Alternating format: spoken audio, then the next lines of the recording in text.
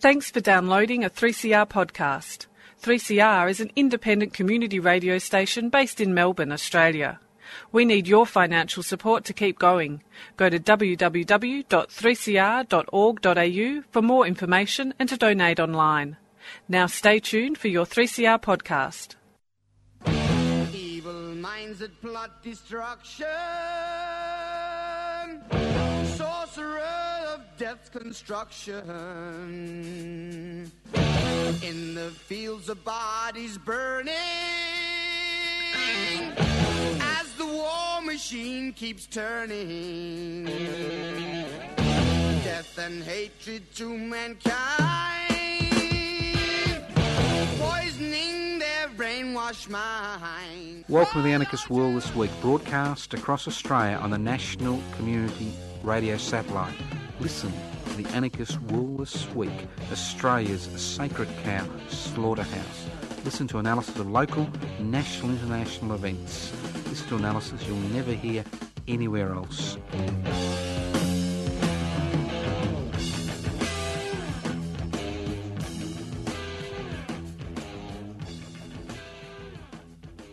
Welcome to the Anarchist World This Week, broadcast across Australia on the Community Radio Network. This program is streaming live on 3cr.org.au. The program is podcast. You can access the podcast for the next few weeks by going to 3cr.org.au. This program is brought to your local community radio station courtesy of the Community Radio Network. If you listen to this program for the first time and you'd like it broadcast on your local community radio station, knock on the station manager's door, ask them if they're a member of the Community Radio Network. If they are, it's very simple to listen to the Anarchist World This Week. If they're not, it's still relatively simple.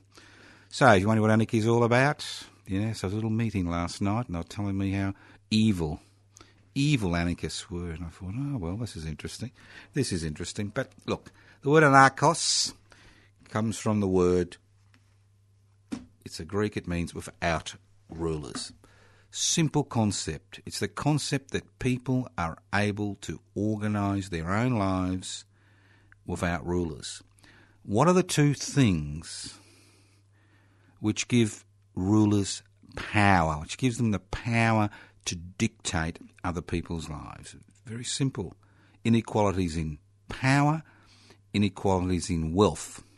So the anarchist struggle is based around the concept of devolving power and ensuring that everybody has access to society's wealth. Very simple concepts. Nothing hard about it. Nothing complex. We're told everything is complex. It's not complex. It's very simple. How do you evolve power? The best way I know is through direct democratic methods. The people involved in the decision make that decision, then elect or appoint delegates to coordinate those decisions at a local, regional and national levels. And how do you break down inequalities in wealth? By holding wealth in common and creating a society which is based on the satisfaction of real, not manufactured human needs. So it's very simple. So, if you think these concepts are good concepts, well, you're an anarchist. Sorry to tell you, you're an anarchist. Anarchist. Anarchos, society without rulers. Now, while everybody else kind of starts to wind down towards Christmas, we start to wind up. Now, we've got a lot of things happening in the next 5 months, and we're going to need your support to ensure that all the things the Anarchist Institute is involved in. And see, the Anarchist Institute is a little bit different to most political organisations. We're not interested in taking over political or social or cultural movements. What we're interested in is actually promoting, assisting movements and social and political movements which want to create a freer society, which want to create an egalitarian community. So we've been involved in a number of projects over the years. Now, one of the projects which is coming to fruition in the next week or so is the Tanaminewa Maulboyheenner Monument. Now, those of you who chance to find yourself in the Melbourne CBD over the next few weeks, pop down to the corner of Victoria and Franklin Street, where we normally have the commemoration since 2004, and you'll see the monument is coming along in leaps and bounds. Leaps and bounds. The monument, the official opening, which is being run by the Melbourne City Council, the official opening will be at 2 p.m. on Sunday, the 11th of September. That's right, Sunday, the 11th of September. And each and every one of our listeners is invited to that official opening via the Tunnerminnerwait Maulboyheenner Commemoration Committee. Now, this project began in the dark days of the Howard era, when the Murdoch media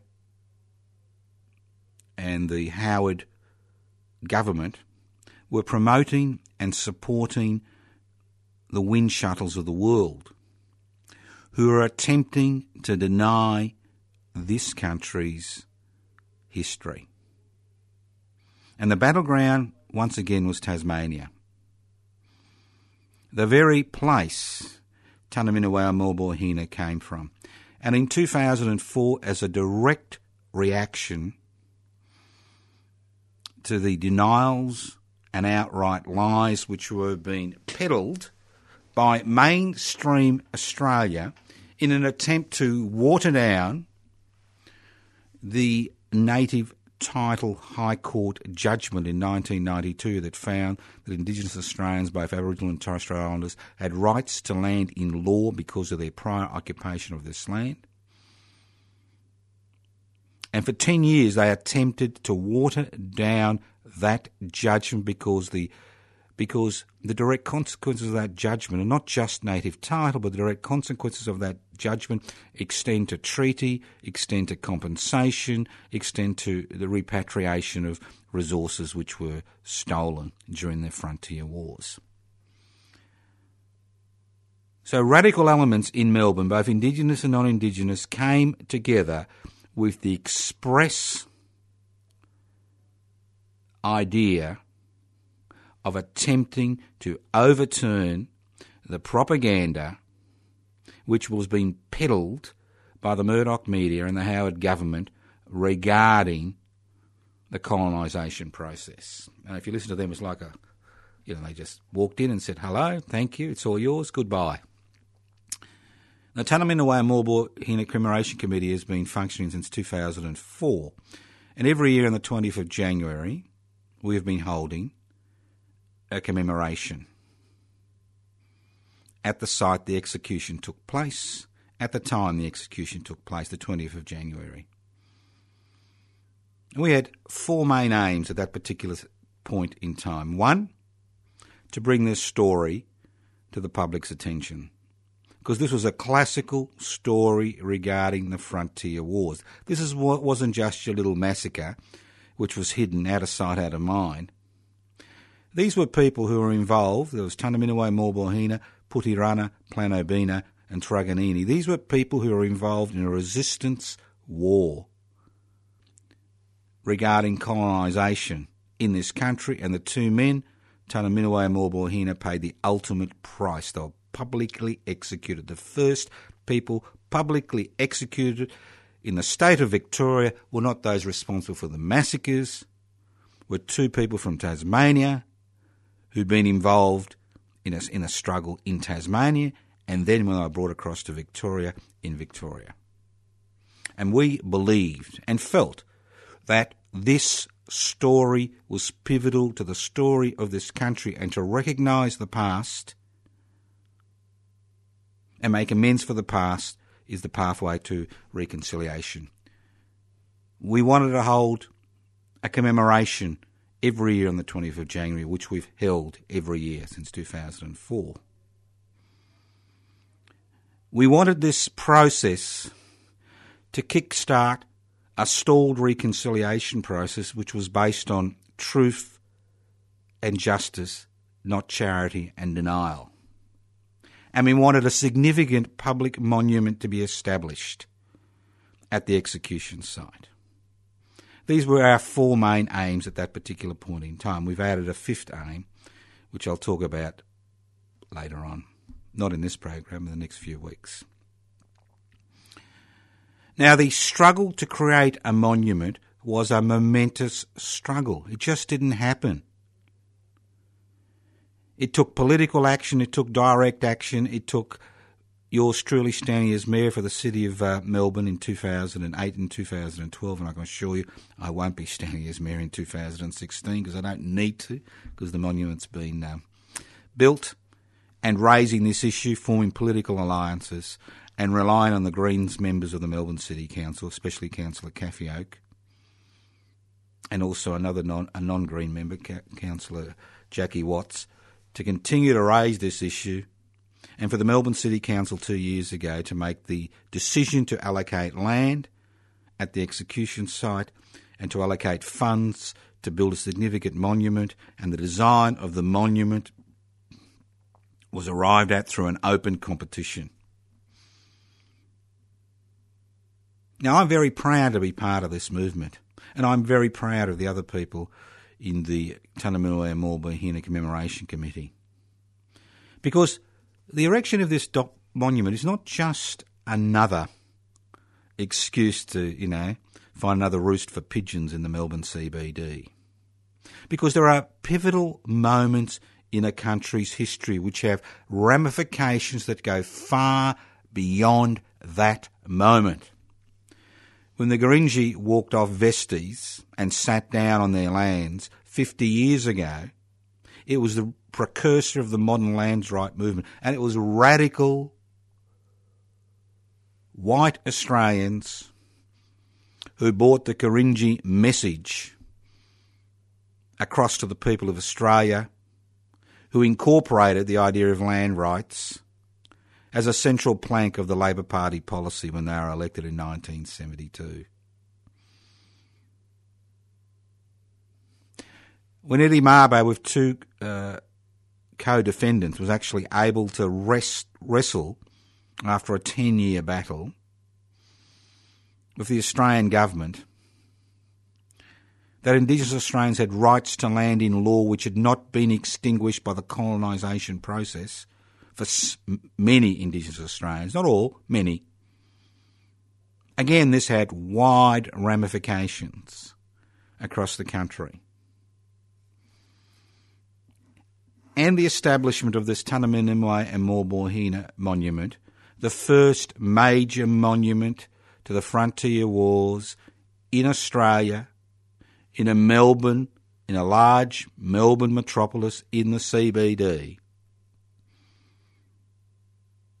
will kickstart this stalled reconciliation process, which has been caught up in discussions regarding protocol, regarding referendums, which really have neither here or there impact. So, all those of you who listen to this program over the last 39 years, all those of you who have been involved in that struggle since 2014, this is your moment to reclaim and celebrate your victory, because without your support, the Tunaminaway and Maulboyheenner Commemoration Committee would never have been in a position to achieve this milestone. So you've got a personal invitation from yours truly, Joe Toscano, to come along to the official opening, 2 p.m, Sunday, the 11th of September. And we fought to have it on a Sunday because initially the council wanted it on a Tuesday, but we wanted it on a Sunday because we wanted people to come along. So it's 2 p.m, Sunday, the 11th of September, at the monument site, at the corner of Franklin and Victoria Parade. Franklin Street and Victoria Parade. If you wonder where that is, it's near the Melbourne City Baths. It's not far from the 8-hour monument. It's across the road from Melbourne Trades Hall. So it's a relatively significant site. It's the site where we believe the execution took place. So come along, be part of these celebrations, and don't forget to join us on the 20th of January at the monument site for the yearly commemorations, which are organised by the Tunaminaway and Maulboyheenner Commemoration Committee. In the next few days, we'll have more information regarding this, regarding a number of the websites that I'm involved in, like the Anarchist Institute website, the Tanaminoa Morbohina website, the Public Interest Before Corporate Interest website. But put it in your diary, bring your children. This is a historic moment. And let's not just leave it to the Melbourne City Council, but let's have all those people who've supported us to call their friends, bring their friends, their families, because this is a place for reflection. This is a place for healing. This is a place for thinking about the future. Not only is there a monument, but there is a large Indigenous garden which is also part of that monument process. So come along. Now, I've got a lot of other things kind of organised. As I said, it's a busy time. In early October, we've got Peter Norman Day. And you say, Peter Norman Day? Peter Norman Day. Well, Peter Norman Day is Human Rights Day in the United States. And you say, who's Peter Norman? Well, during the Olympic year, you should know who Peter Norman was. In 1968, when two Afro-American athletes involved in the 200 metres race went out to collect their medals, Peter Norman, an Australian silver medalist, stood on that dais and supported their protest against racism by having a badge from the Project for Human Rights.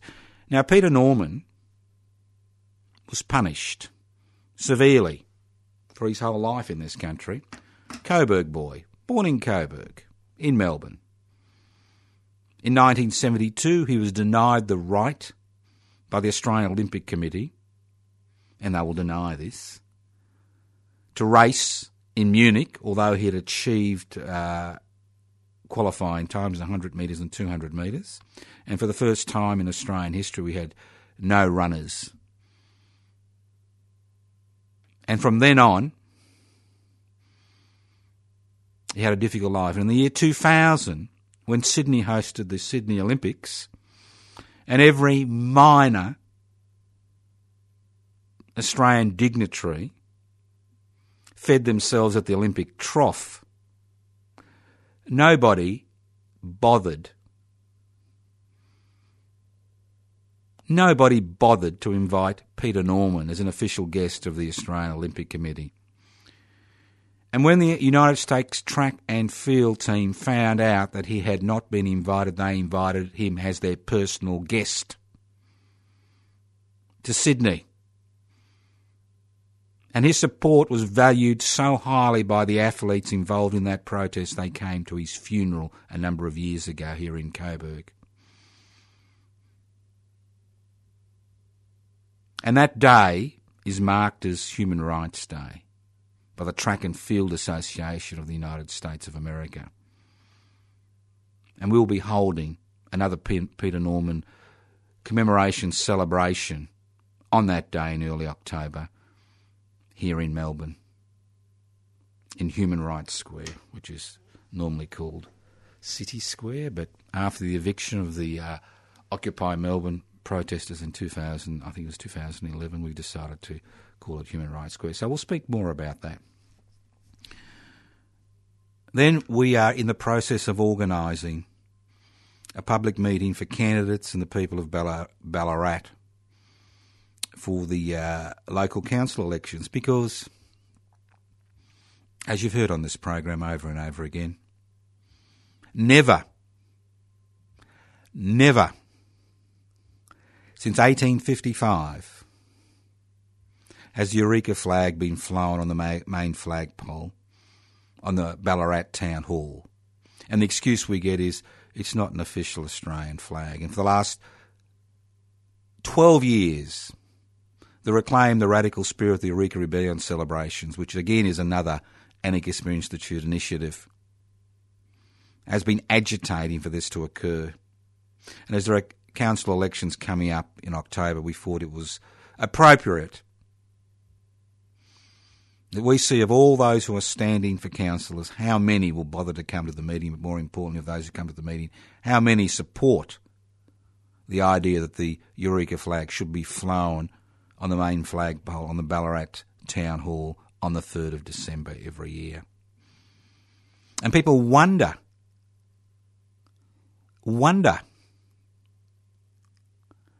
why it's so difficult. So we'll keep you informed about that. That'll be a meeting sometime in most likely late October or middle of October. And then we have the Francesco Fantine Memorial Gathering, usually on the second Sunday in November at Murchison, to pay our respect to Francesco Fantine, an Italian anarchist who had immigrated to Australia in 1924, who was murdered at Camp Loveday in South Australia because of his anarchism. He was interned with Italian fascists who eventually beat, humiliated and murdered him. He's buried at the Murchison Cemetery in a special ossuary, which actually reclaimed the bodies of all Italians who died in internment, whether they were civilians, whether they were prisoners of war, whether they were fascist, or in Francesco's case, an anarchist. So here he is, lying in state with his tormentors. So we discovered that he was buried here.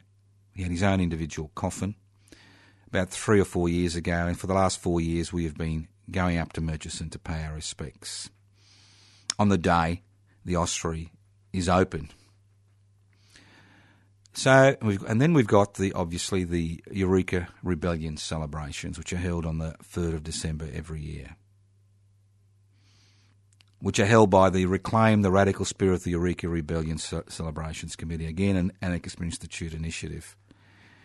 And once again, we encourage you to take the day off the 3rd of December. This is your day. Forget about the Queen's birthday.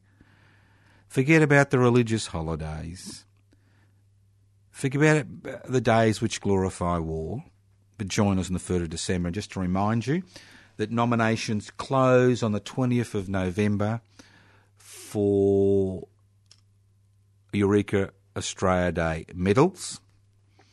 And for the last 7 years, we have been in the process of choosing 6 Australians or residents or people living in Australia or born in this country or who lived in this country who have made a significant contribution or a contribution to human rights, a contribution to radical change in this country. We've had many people receive the Eureka Australia Day medal, and we are looking for those people like Peter Norman, who've been ignored, marginalised, ostracised because of their radical stance, who are now vindicated as society changes and takes on those very ideas for which they paid such a high price for. So, if you know somebody, send us in writing or email us a paragraph about what they've done and a contact email or address where we can actually contact them, because this is an important, the Eureka Australia Day medal is one way of recognising those people who make a contribution who will never be recognised in the official Invasion Day and Queen's Birthday honours list, not that you'd want to be recognised in that list. And the medals are actually given out at Bakery Hill on the morning of the 3rd of December. So we'll have more. But if you want to nominate somebody, now is the time. Haven't had enough nominations. We're looking for more nominations. We're encouraging you to nominate people. So I think it's important that we nominate those people who've made that, walked that extra mile, who've made that effort, who've paid a great personal cost but have never been acknowledged, let alone honoured. And obviously there's lots of other bits and pieces. We had the Rent Collective do on Sunday at Docklands, which was very successful. As I said before, we need more West Papuan Rent Collective members in order to keep the West Papuan office going. Again, this was another Anarchist Institute initiative and continues. And it was a very simple concept. It just shows you how we get involved in things. Very simple thing. The idea is to raise the rent to pay for a decent office for the West Papuan independence movement to run their campaign, not just in this country but around the world in terms of recognition for West Papuan independence. Very simple concept. We raise the money for the rent. That's the West Papuan Rent Collective. We don't get a tax deduction. We pay the rent. They run the office. We don't tell them how to run the office. We don't tell them about their campaigns. Our only function is to pay the rent.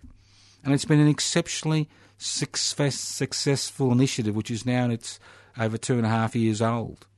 We now see the West Papua independence movement being recognised by the Melanesian Spearhead Group.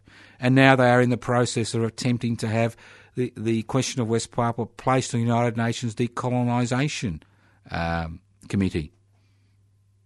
And they will have success. And this office has been pivotal in their campaigns.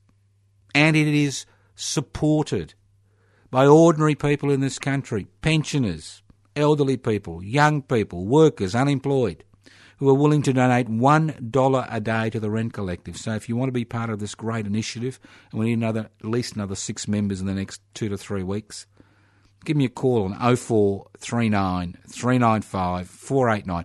I do answer calls within 24 hours. I can't promise I'll do it straight away because I'm doing lots of things, as you all know. 0439 395 489 or email me at anarchistage@yahoo.com. And another initiative, public interest before corporate interest. Now, there's the thing about change is that you use every legal means possible.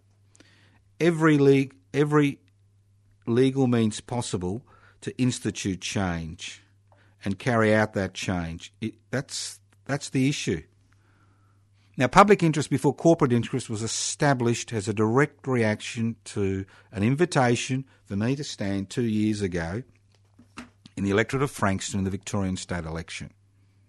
And at the end of that process, I was asked, what's next? And I said, what do you mean, what's next? And obviously there was enthusiasm to create a new political party based on the concept that public interest should always be put forward before corporate interest, which is something we always talk about on this program.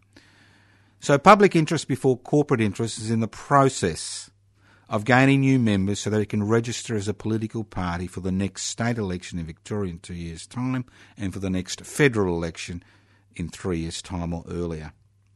We need 550 members on the electoral roll. So if you want to make a difference, and you are currently on the electoral roll, why don't you join public interest before corporate interest? Go to the website, pipsy.net, download the application form, have a look at it, you agree, join up. If you don't agree, fine. If you're not on the electoral roll, it doesn't matter.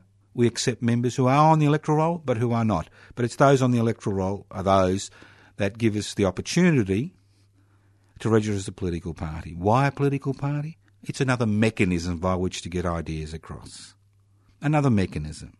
You can go to the Facebook page, Public Interest Before Corporate Interest, have a look at the Facebook page, and you can also go to my own personal Facebook page. Yes, I've finally been dragged into the 21st century.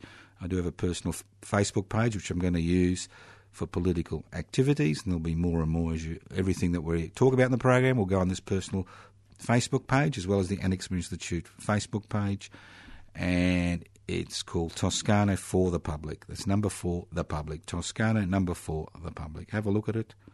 You want to be my friend? Fine. I don't particularly care one way or another, because the only real friends we have are those that are flesh and blood, that we actually stand side by side with doing activities. It's very easy to click a button. It's a little bit harder to actually get involved in issues.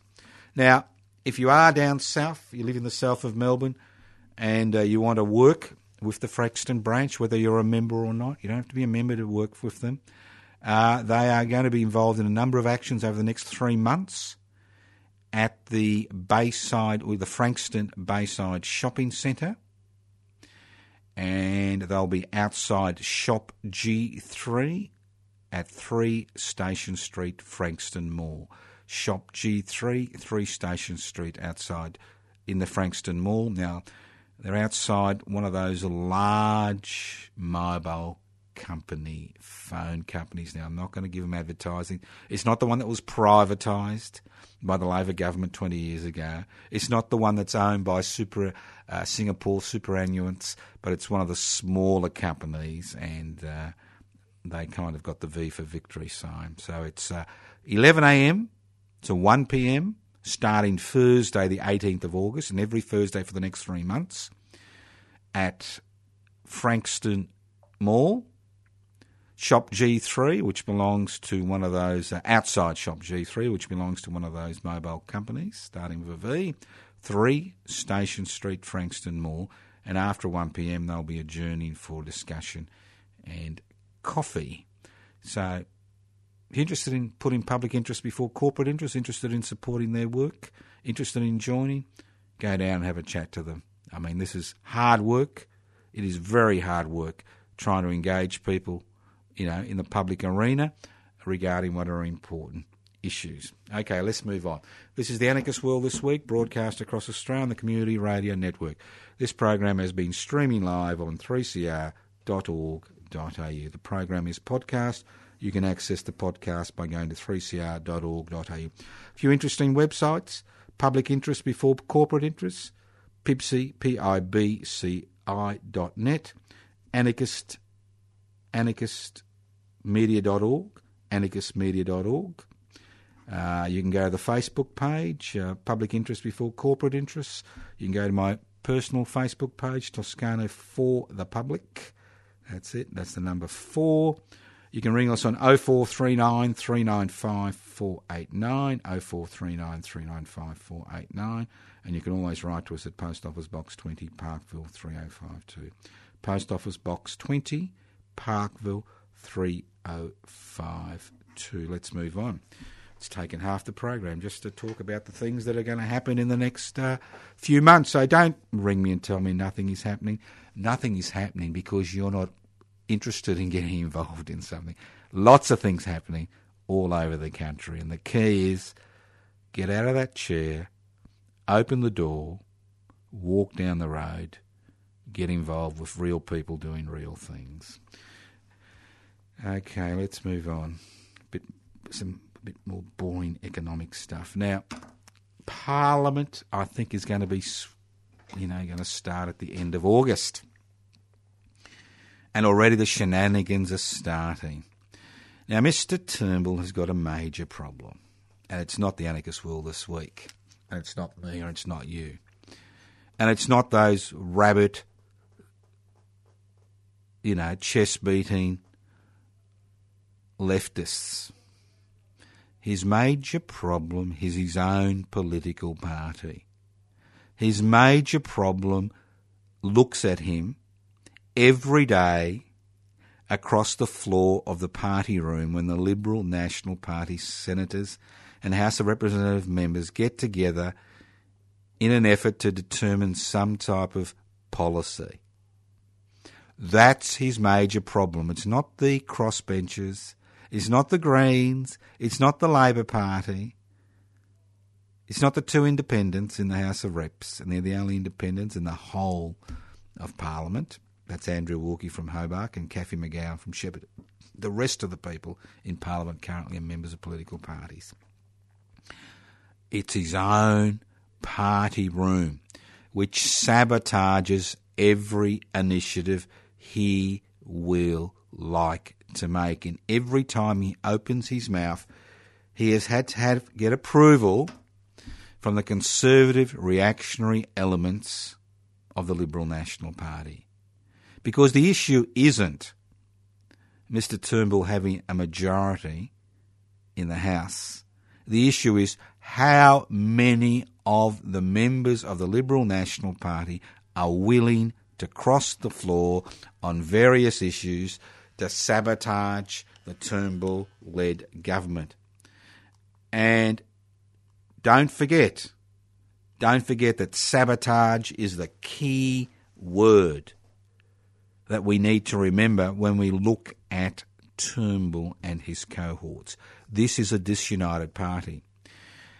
Now, Mr. Turnbull's has already been greatly influenced by the conservative reactionary rump of his party because he knows he can do nothing without them. He'll be opening his mouth in the next 24 hours and he'll be telling us about his great plan to make savings.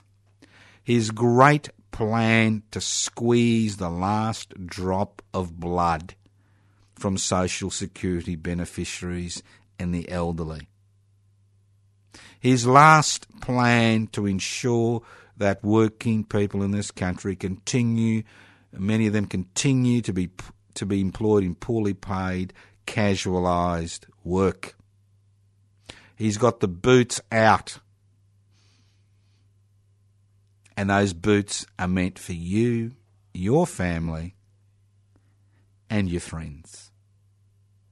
If you're a member of the corporate world, if you're a member of that small section of society that owns the means of production, distribution, exchange and communication, and I don't think you're listening to the Anarchist World this week,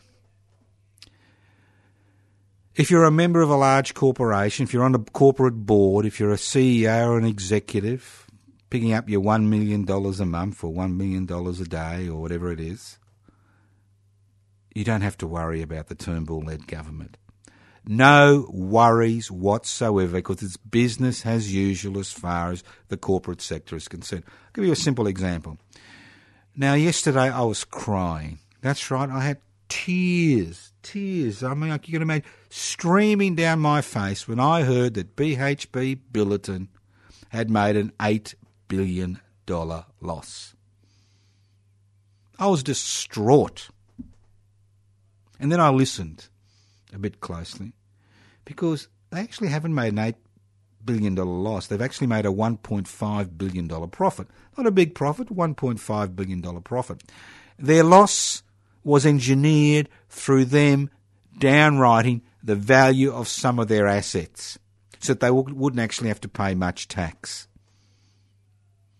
A simple thing. We saw the National Australia Bank do it last week, and the list goes on and on. So although you're still making a profit, what you do is you downwrite the value of your assets. You say they're not worth as much if you put them on the market, and hey, bingo, you don't have a tax problem. Could you imagine if you tried the same trick with the Australian Tax Office? You walked in and you said, look, I've written down the value of my home or of my stamp collection or of the, my clothes. And although I made a profit this year, I don't need to pay taxes. You try it and see what happens to you. And I can assure you it's not going to be very pleasant. But they get away with it. And why do they get away with it? It's simple. Because Parliament never looks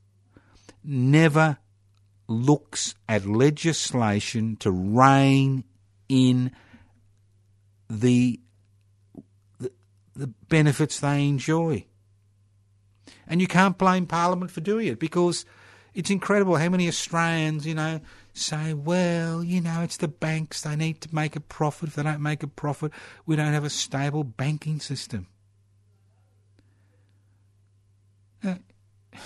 It's crazy. Think about it. Think about how crazy things are.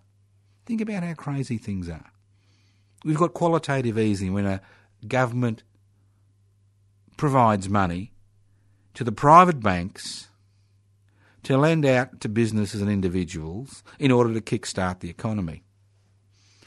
Now, instead of having a middleman or a middlewoman like the privately owned banks, and that's what they are, they're privately owned banks. They may not be owned by individuals, but they're actually owned by, their shareholders. Privately owned banks. And remember, if you're a shareholder, for every share you own, you have a vote.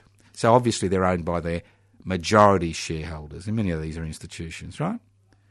So instead of giving this money, this largesse to the privately owned banks, why do governments give it directly to people? We saw it during the global financial crisis when everybody received, $1,600 in their bank account. Bingo! To try to kickstart the economy and try to stop us going down the financial gurgler. I mean, yesterday I was listening to the stock market report. I don't have any shares, you can relax, not even in the minimal superannuation I have. No shares, no stocks, no bonds. I can give you 100% guarantee. And I heard that on the Australian Stock Exchange there was a $5 billion. $5 billion, okay? And I thought to myself, now we've been pushing the concept of a 1% stock market turnover tax now for over a decade. We've been pushing it as a mechanism of making the 1% pay 1%. Very simple concept.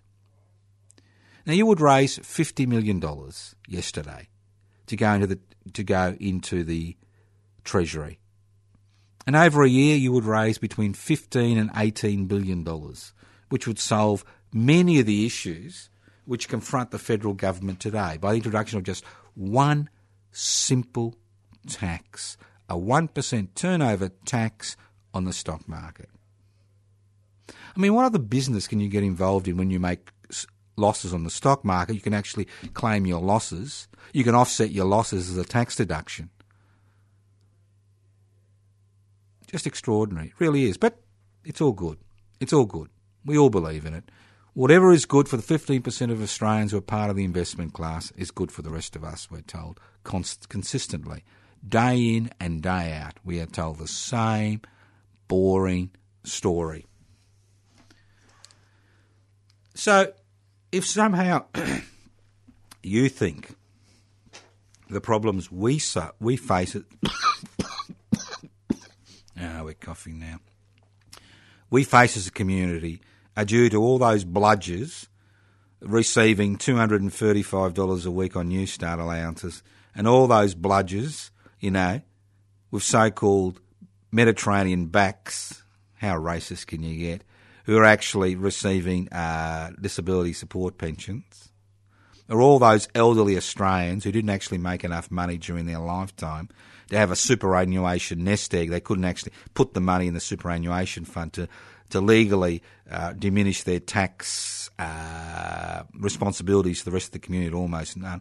You're one of those bludgers on the bloody old age pension, which is what many Australians believe, at least 30% of Australians believe, is my opinion. They're the problem. Get rid of them, you don't have a problem, do you? Well, the problem is not that. It's not a problem about expenditure. It's about revenue. It's about the type of revenue. It's the type of taxation system. It's about who is actually asked or forced to put their hands in their pocket and throw the loose change on the table. That's the problem. Because those with the most are never asked to put their hands in the pockets. I mean, you've got the classical case, and I'll say it again to the day I die, when Mr Murdoch receives an $886 million tax refund in 2013, and when the Federal Treasurer, who's now the Ambassador of the United States of America, asks for a comment, he says, no comment. Nothing. When the Panama Papers were released, Panama Papers, you ask yourself, remember how it's wonderful, the way it works in this country? We're told we've got a free media. You release information is released, it becomes a headline for one day, and then you forget about it. Just extraordinary, isn't it? It's always a headline.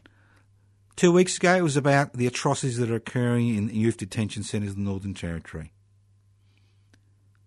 Last week, it's this story and that story and this story and that story, but nothing ever seems to be done about it.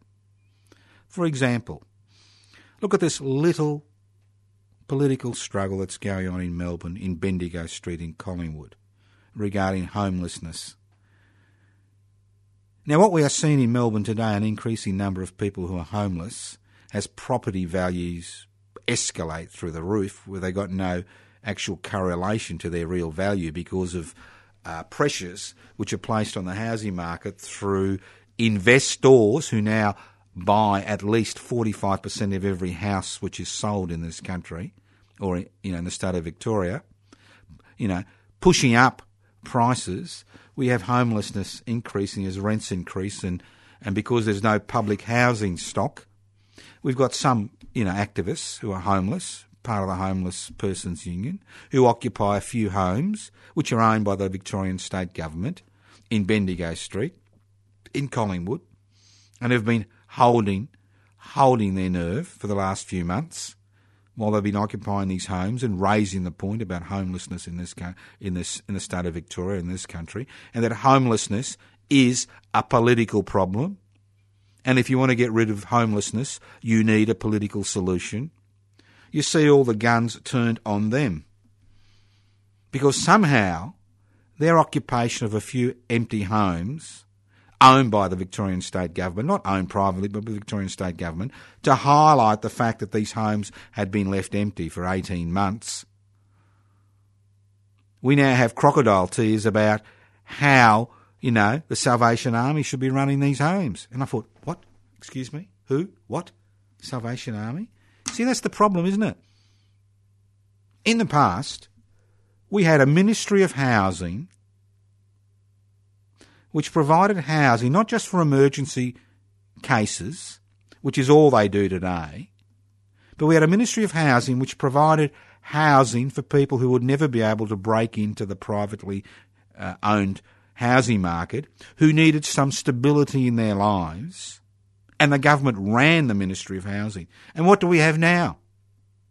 We have both Labor and Liberal governments divesting themselves of their responsibility to the citizens of this, of states around this country, by privatising public housing, by calling it social housing, by giving organisations, both religiously based and non-religiously based charities,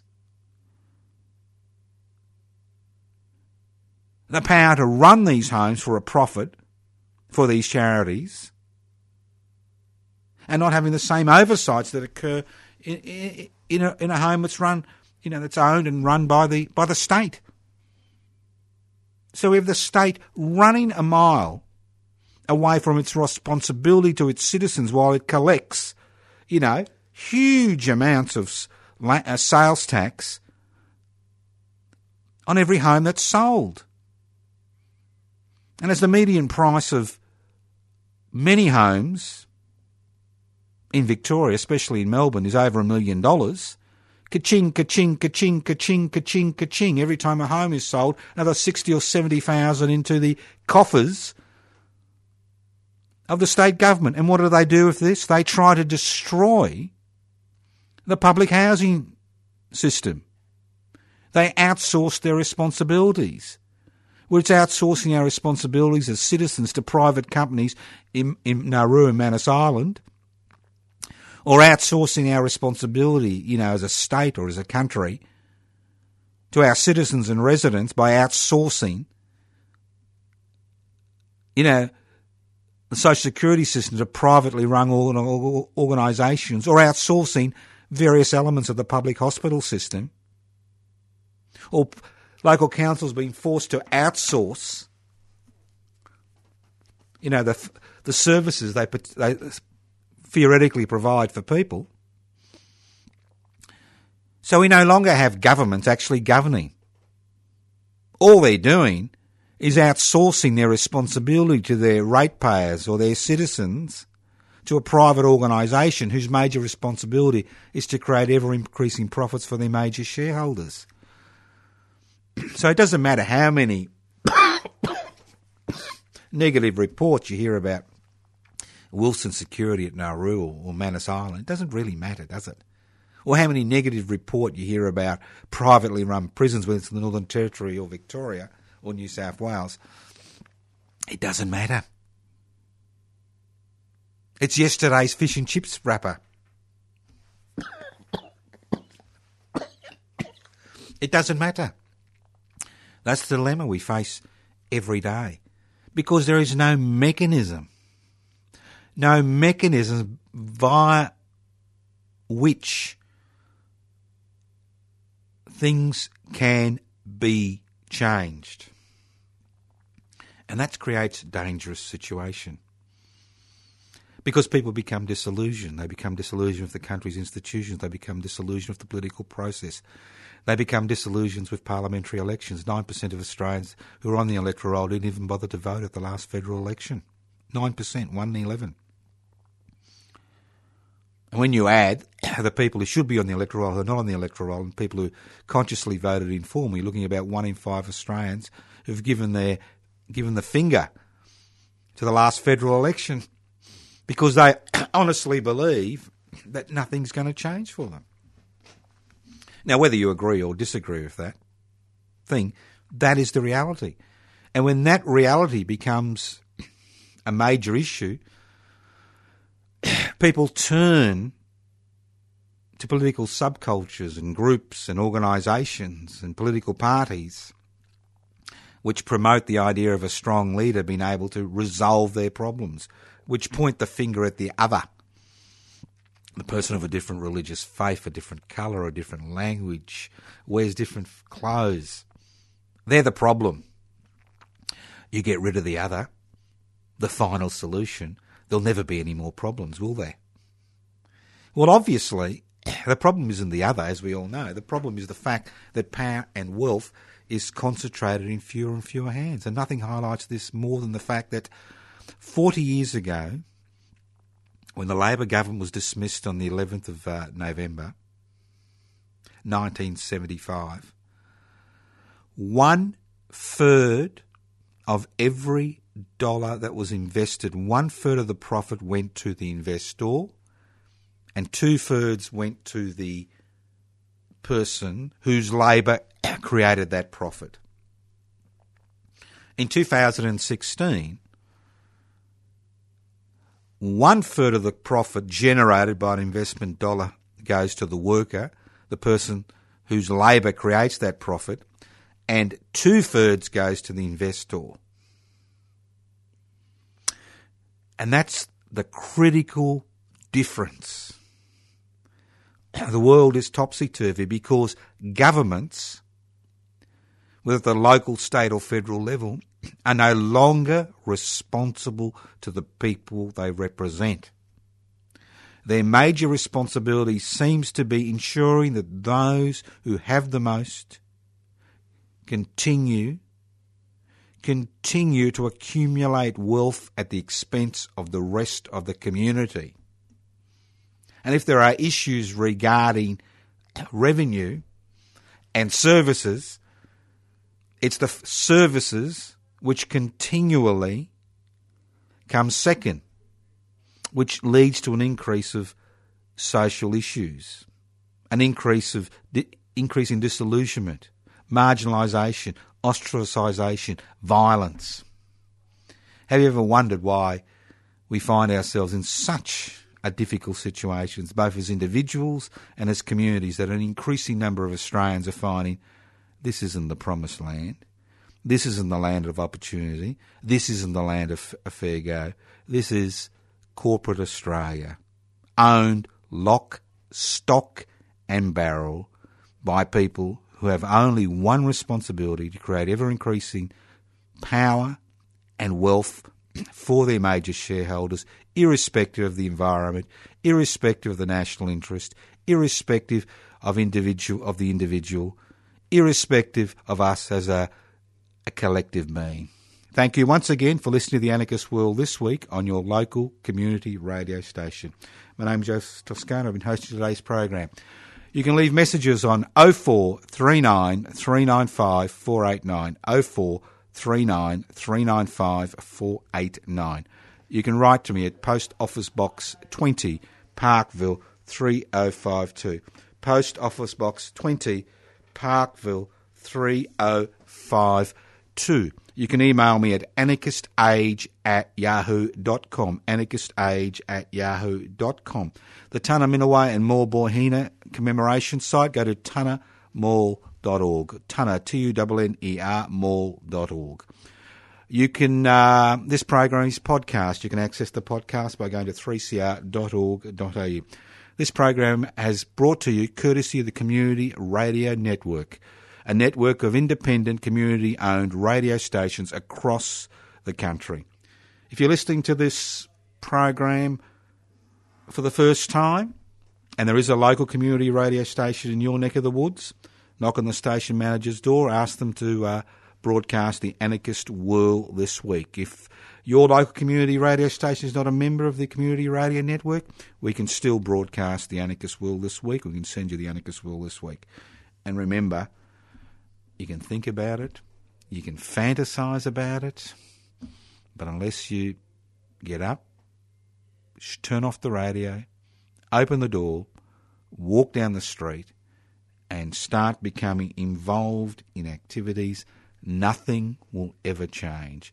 Nothing will ever change. Thank you once again for listening to The Anarchist World this week on your local community radio station. That phone number, 0439 395 489.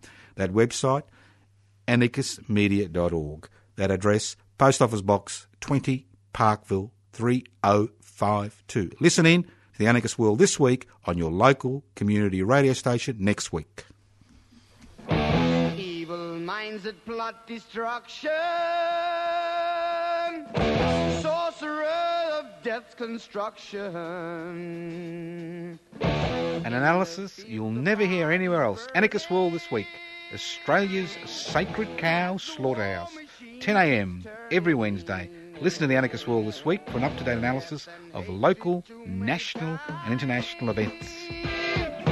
Poisoning their brainwashed minds. Oh, Lord, yeah.